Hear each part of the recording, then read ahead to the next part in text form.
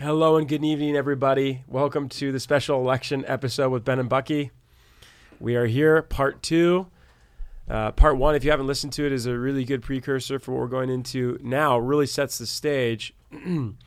I think, therefore I do. Who was the famous philosopher, Bucky? I think, therefore I do. I think, therefore I am. You got me. I don't know. I'm mincing two philosophers. Anyways, we wanted to give some kind of response, some kind of helpful tool for this election season that at the day of recording, here we are just a couple days after the election day. And we know people need assistance. We know people need guidance and help. There's a lot of media out there, you guys. Please be educated consumers of your media. Know what you need to do to guard your own heart and mind. And these two episodes, part one about thought, what are some potentially alternative ways of thinking about this season and thinking about these issues and these presidential candidates, is preceding this part two episode, how are we brought to action? Part one, as a brief review, we talked about the politics of Jesus is not just voting once a year, it's voting every day with your life. We talked about the wake-up call to us as Christians that though we believe in government, that we have a great model of government in America, and it's a great system. It's one of the best in the world. At the end of the day, the American government is not in the business of changing hearts. Only the gospel of Jesus Christ, only the body and blood of Jesus Christ can do that. And finally, maybe we have to have a gut check of our thought life right now, that we need to make our stance, that is our worldview, our kingdom of God worldview, bigger than any one issue or any one political season or party or person. So that was all a quick review of thought. And now we want to talk about action. As a Christian people, we don't just live as monks completely away from society in a monastery, even though Bucky and I are both right about now wishing and hoping that we could have that kind of lifestyle. No, we're very much involved in the city, in people's lives, in the cultural moment right now. And so you got to respond. You got to live. You can't just think and be. You got to live. And so the question is, Bucky, what would Jesus do if his team won or lost? That's the question. What will we do? Now, obviously, we're Christ followers. What do we do if our team, we're hoping that there are people listening who are Biden fans, and we hope there are people who are listening who are Trump fans. So what do you do if your team won or lost? Well, this question hits home with me because I have neighbors that I see on my street regularly, and one of the neighbors who I really appreciate and have got to know and had conversations with him, his name is Mark, and Mark has a different political stance than me. And potentially his team's going to win, my team's going to lose. Yeah. And at the heart, I would say, hey, I just want to avoid him at all costs. I want to pretend he's not there. Right. I want to drive by him really quick so we don't have the conversation, because is he going to gloat? Is he going to, whatever? And I think what Jesus would do is Jesus would lean right into that. And I need to love him. I need to appreciate him. I need to humble myself and build a relationship with him. So I think the thing that Jesus would do is he would take that person out for a meal. He would have a meal with them and have a God conversation with them. And that's what I need to do with Mark, because it's not about who won the political outcome. It's about Mark's heart and the gospel. And I want him to know Jesus beyond whether my team won or lost. Right? That's huge. Yeah. So the gospel, once again, transcends politics. Wow, interesting. We are political people. We're embedded in this time, this place, this country. That's for sure. But people coming to know Jesus so they can have life and relationship with him in this life and the life yet to come for eternity is preeminent. Wow, that's good. I agree with you. I think the thing we have to overcome in this moment, and we talked about this last Sunday, you can listen to the sermon from 11:1. Go and listen to the sermon, the Watermark OC sermon from 11:1 on mercy. What we talked about a lot there is that this season of high, maybe record-setting political polarization has led to a cancel culture moment where we are just canceling anyone who disagrees with us. Anyone who views the world different than us, you're canceled in my book. You're invalid, and not just invalid and wrong, you are evil. You're evil. We've spiritualized, and this is, I think, believer and non-believer alike. We have spiritualized those who view the world different than us and made them evil, wicked.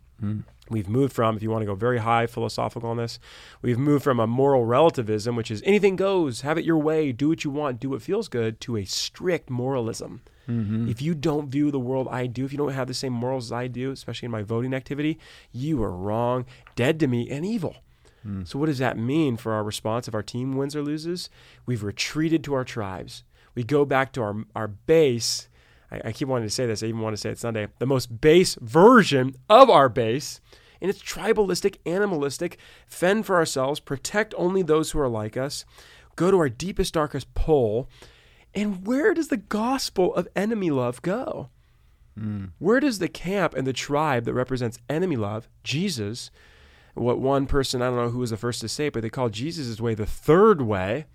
If there's left and right, which is one way, a second way, Jesus' way is always going to be the third way, the beautiful way, the kingdom way, necessitates, just like you said, if our team wins or loses, and it's not just this obscure party out there, but it's our neighbor now. Just you give a very real example. It's our neighbor.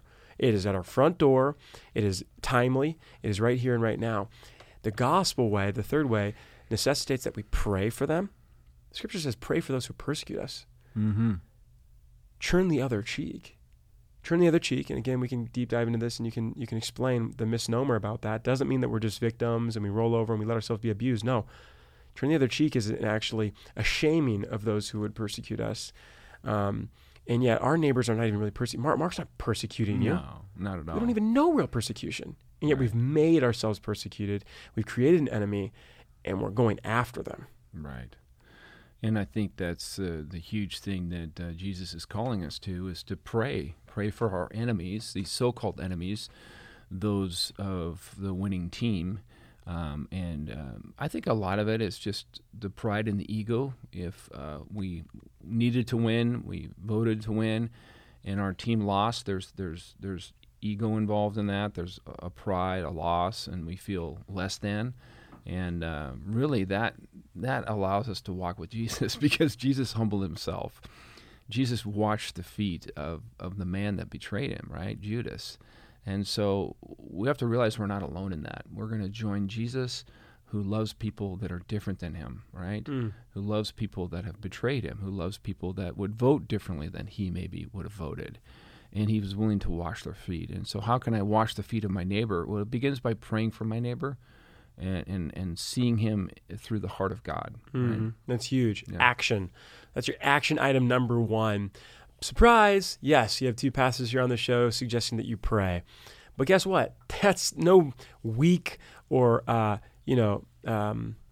flimsy way to respond to these times. It's actually one of our greatest weapons to meet the Lord using words. Words are powerful. He meets us halfway in our prayer life. And in that way, heaven breaks in, right? Your kingdom come, your will be done on earth as it is in heaven. Teach us to pray, Jesus. Your will be done on earth as it is in heaven is a prayer request from Jesus. We get to pray. That's a powerful action item. That's number one. We need to turn to prayer. Now, likewise, a lot of people would say, and I know Christians who would say this, that if prayer is soft or weak or not a real action item, they would say the following disciplines or spiritual practices, Bucky, as we look at action, they would look at silence, solitude, stillness, Sabbath. They would say, oh, that's so soft, that's like doing nothing. These are not doing nothing. Talk to us about the power of these practices, Bucky. Well, these practices really allow us to let go of our own agenda, our own feeling that we can control life through whether it is even our vote or our money or our efforts. And they remind us that God is in control. He's over the government. He's on the throne of our lives. And what that does is it begins to give us and form our hearts around peace, around rest.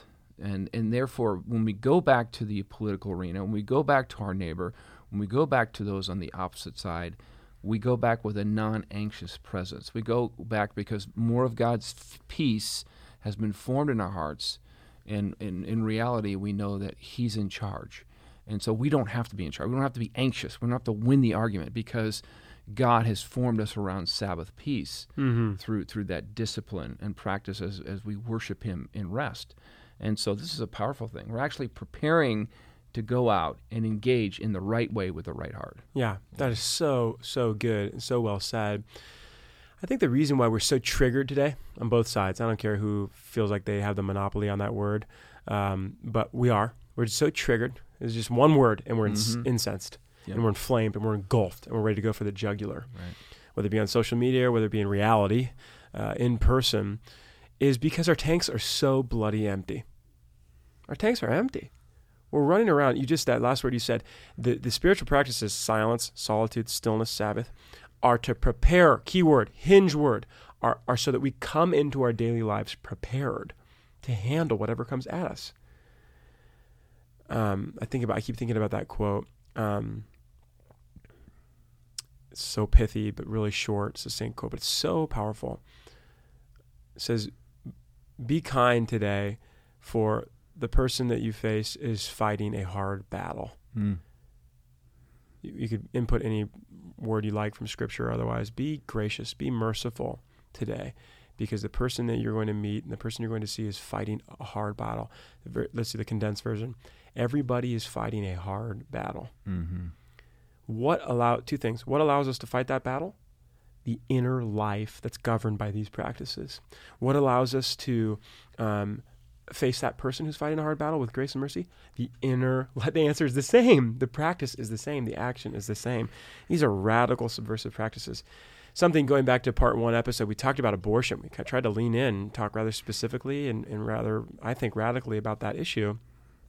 And a lot of my Christian friends who I know, respect, and love, the reason they've decried the left or Democrats is being a party of abortion, and they're tying that to the Scripture of murder, right? That God is so consistent and so vocal. His heart against murder is so clear, let alone against the unborn. It's a very, very prominent piece of Scripture. It's a piece of Scripture. I'm not saying these are apples to apples, but I do think it's interesting how we pick and choose, and we have unbelievable amnesia about this type of text. The Scripture that we skip over time and time again is Scripture around Sabbath. Sabbath is not just one of the 10 commandments, like murder, by the way. It doesn't just make the top 10. If you go into Scripture and you read all the way through the Old Testament and then into the New, God's heart for Sabbath is radical. He comes back to it again and again and again and again.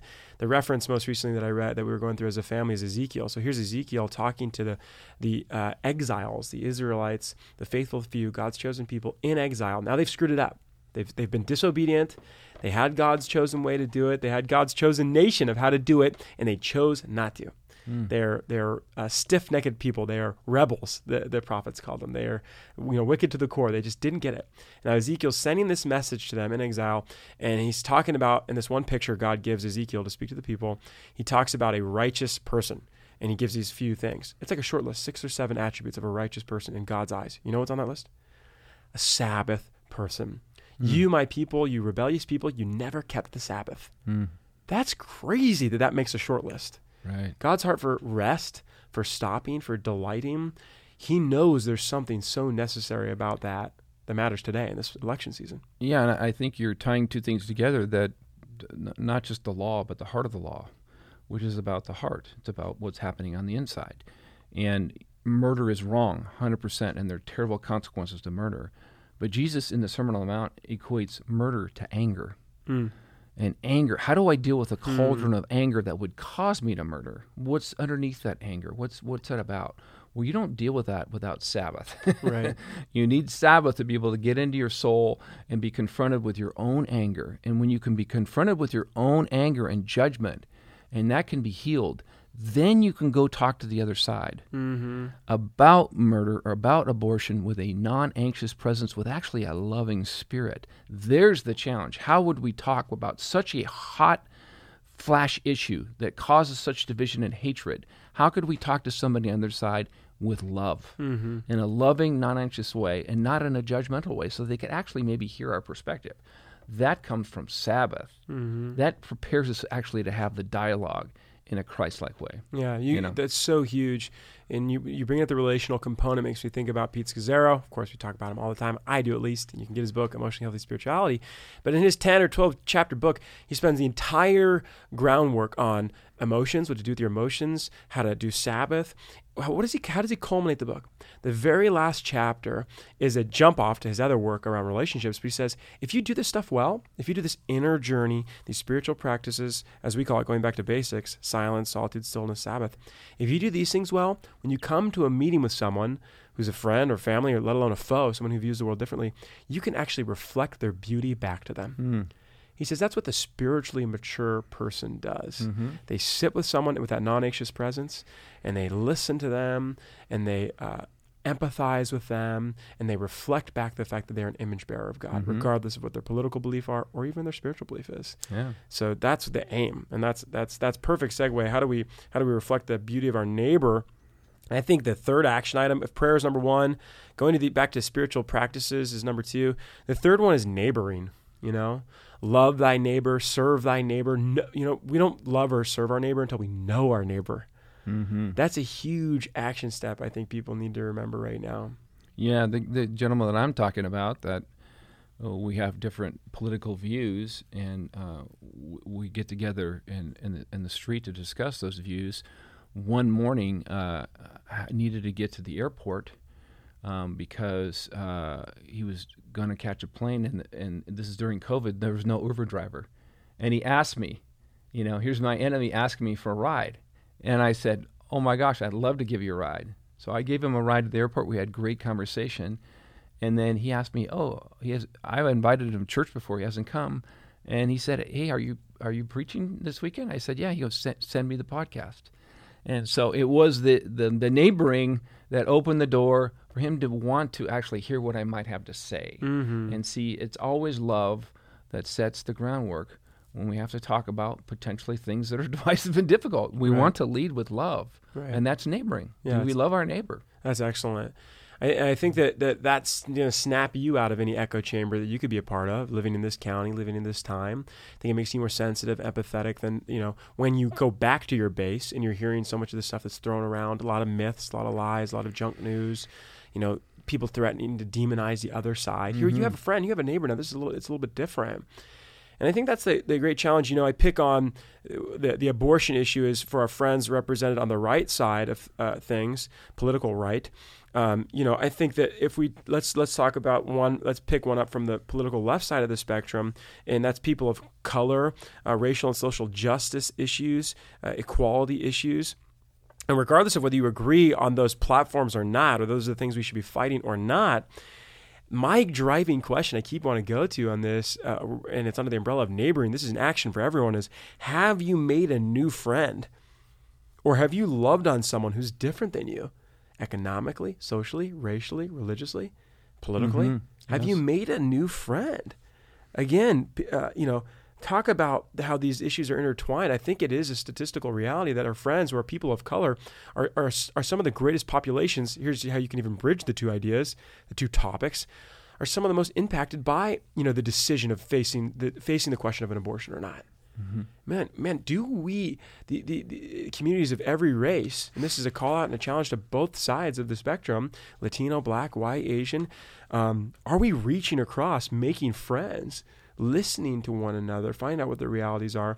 I love listening to one of our Asian staff members who just candidly shared, said, I had lunch with a few of my Asian friends, and they come from the East Coast, and I felt safe enough to say to them, look, I don't view the people of color racial injustice issue the same way as you because I was raised in a different demographic, but I appreciate listening to you, and I have empathy for the way you view it and how your whole life has led you.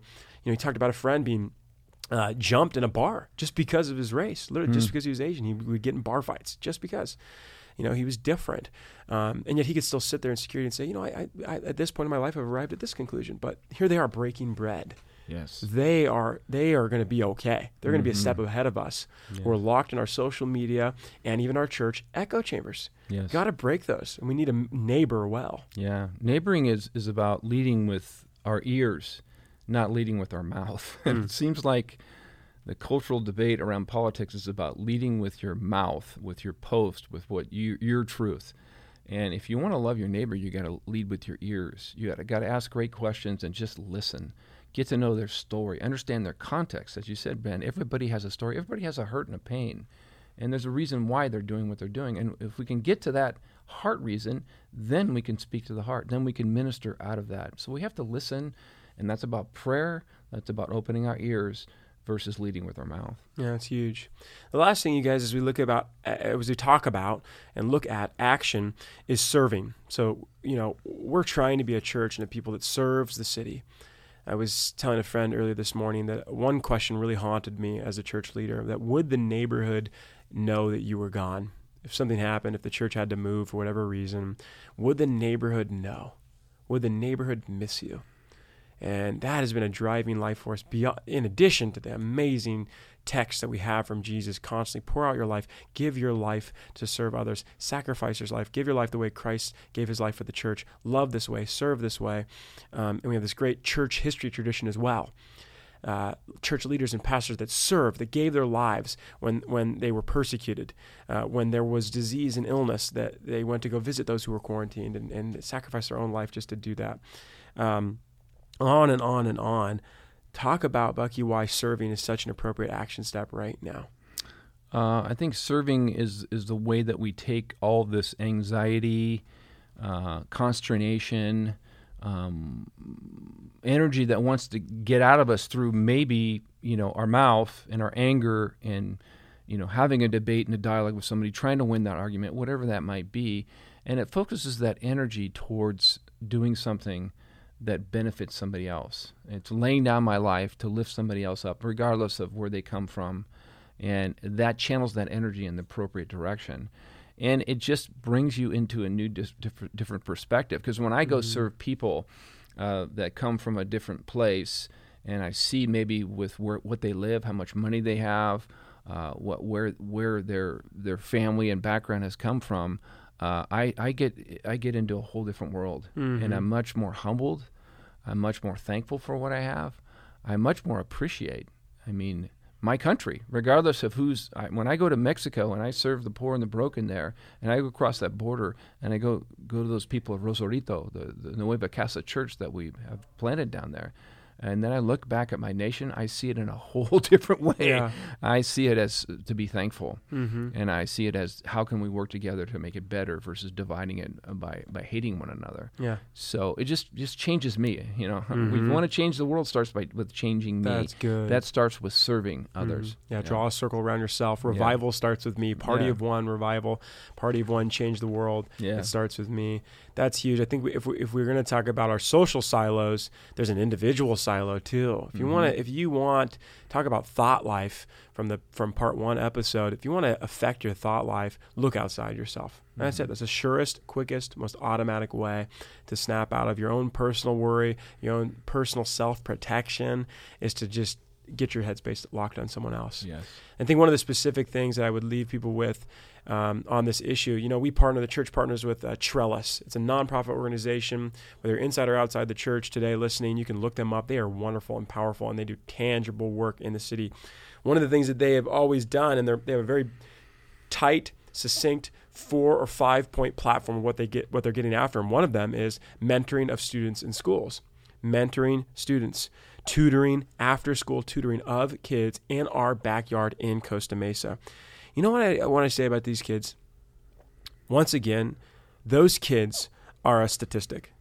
Those kids could have been, they could be a would-be statistic for abortion. And yet someone through thick and thin, brought them to life, raised them up, and now here they are, they're at a school in our backyard. You want to tell me you're pro-life? Go and get after volunteering for 2 hours after a school day, be in the life of a young boy or a young girl, and find out how they could be shaped for a better society and a better future. That's a way to be pro-life. That's a way to sacrifice and give. Go adopt one. Go adopt one for 2 hours and prevent people from becoming a further statistic. That's an action. That's a legitimate action item in this election season and long after. If this thing gets messier after the date of publication of this episode, guys, consider these things to snap you out of the individual silo, the social political silos that we find ourselves in. Man, there is a hurting and broken world right around you that is urgent. and pressing, and we can be about, change and love and gospel right here in our backyard. Amen. The kingdom of God is now here. We don't have to wait No. for the outcome. Right. The outcome's already been given. Yeah. The kingdom of God is now here. And Jesus invites us to join him and be a part of that kingdom transformation. And that's an exciting adventure. Yep. And that's our prayer for you guys who are listening today. Thank you so much for joining us once again. You can rate and review the show. That always helps more people see this podcast as helpful and useful for them. And once more, these are crazy times, and people don't know, like you, maybe, how to find the right sources that are well educated, that are well thought through, that are dependable. And maybe you know a lot of the stuff we've talked about, and they're familiar to you. But for 10, 20, 50, 100 people on your social media or wherever, you could take a screenshot of this episode and post it, send it to someone via text message, email it to a group of people. It could be life-altering for them, quite frankly. I think that we've really put some time behind this, and it's useful, helpful for someone you know. So if that's the case, don't hesitate. Send it to someone who needs to not just survive during the season, but flourish, but thrive during the season. So that's our hope in this part 1 and part 2 election special episode. Thanks for listening, you guys. Yeah, thanks, Watermark. God bless. See ya.